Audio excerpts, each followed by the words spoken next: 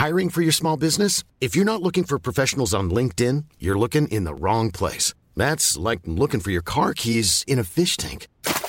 LinkedIn helps you hire professionals you can't find anywhere else, even those who aren't actively searching for a new job but might be open to the perfect role. In a given month, over 70% of LinkedIn users don't even visit other leading job sites. So start looking in the right place. With LinkedIn, you can hire professionals like a professional. Post your free job on linkedin.com/people today. Good morning. This is Brooke Howard with the Daily Beast. It's Wednesday, February 10th, and these are the top stories the Chi team is watching right now.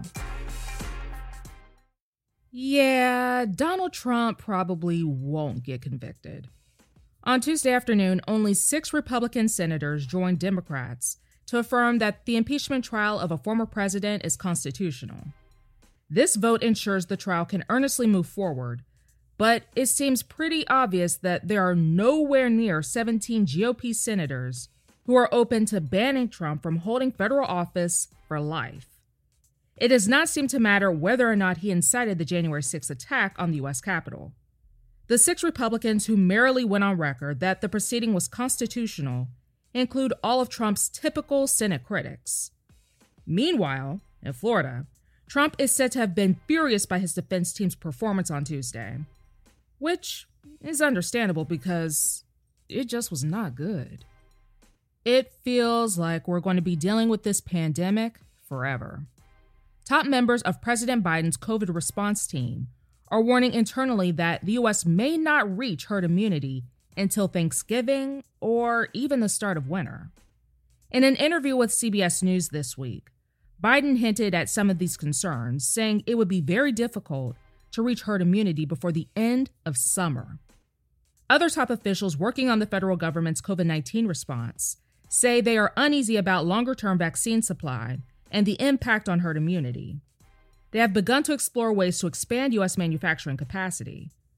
But beyond supply issues, top health officials say they are increasingly worried about the COVID-19 variants coming from the United Kingdom and South Africa. There's the likelihood that more variants will emerge, and there's also the possibility that those variants will evade the vaccines.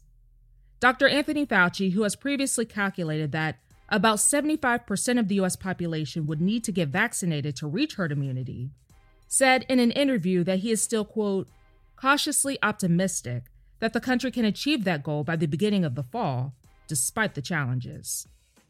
If our lawmakers spread wild conspiracy theories, how can there be hope for the rest of the country?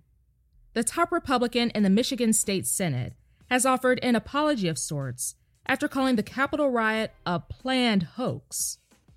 Mike Shirkey was caught on camera peddling conspiracy theories while meeting at a diner with leaders of the Hillsdale County Republican Party last week. When asked about the riot, Shirkey immediately claimed that it wasn't, quote, Trump people who were responsible, and speculated that it must have been staged. The Department of Justice has already charged dozens of Capitol rioters who took part in the insurrection attempt, many of whom were outspoken Trump supporters who had attended his rally earlier that day. After facing criticism for his baseless claims, Shirkey acknowledged that his comments were, quote, not fitting for the role he is privileged to serve. I'm so tired of these entitled people. A Kentucky man charged for storming the Capitol is asking a federal court to let him leave the country. You know why? Because he wants to get married in Peru. In a motion filed Tuesday, lawyers for Troy Williams asked permission for the 25-year-old to travel to Peru, where his fiancée apparently lives. The motion said Williams' trip would last about 2 weeks and noted that he has already booked a flight. According to a criminal complaint, Williams admitted to the FBI he entered the Capitol twice last month, saying he gave in to the, quote, herd mentality of the MAGA mob that stormed the government building. An Idaho man who walked free for 2 decades, while another man served time for his crime, pleaded guilty Monday to murder and rape charges. Brian Dripps admitted he sexually assaulted 18-year-old Angie Dodge in 1996, but he said he didn't intend to kill her or remember doing it. A jury convicted Christopher Tapp, even though he was not a DNA match, on the basis of a coerced confession. Tapp was exonerated in 2019, and investigators then used DNA sleuthing to identify Dripps as a likely suspect and then collected a cigarette butt to make a match. Dripps later admitted to the crime. Shia LaBeouf has entered inpatient treatment following a sexual battery suit filed by his ex-girlfriend, musician FKA Twigs. The actor has reportedly been living in an inpatient treatment facility for 5 weeks, though it is unclear what kind of rehab he is receiving. He's previously undergone treatment for alcoholism. Last month, Twigs filed a shocking lawsuit against LaBeouf, accusing him of physical and verbal abuse throughout their relationship. In response to the allegations and his notable string of public bad behavior, LaBeouf said he has, quote, a history of hurting the people closest to him. That's all for this morning. Check back every weekday morning and afternoon for more of the news you need to know. Find us wherever you listen to podcasts.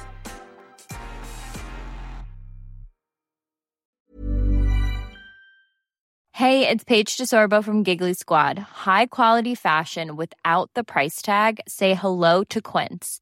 I'm snagging high-end essentials like cozy cashmere sweaters, sleek leather jackets, fine jewelry, and so much more. With Quince being 50 to 80% less than similar brands. And they partner with factories that prioritize safe, ethical, and responsible manufacturing. I love that. Luxury quality within reach. Go to quince.com/style to get free shipping and 365-day returns on your next order. Quince.com/style.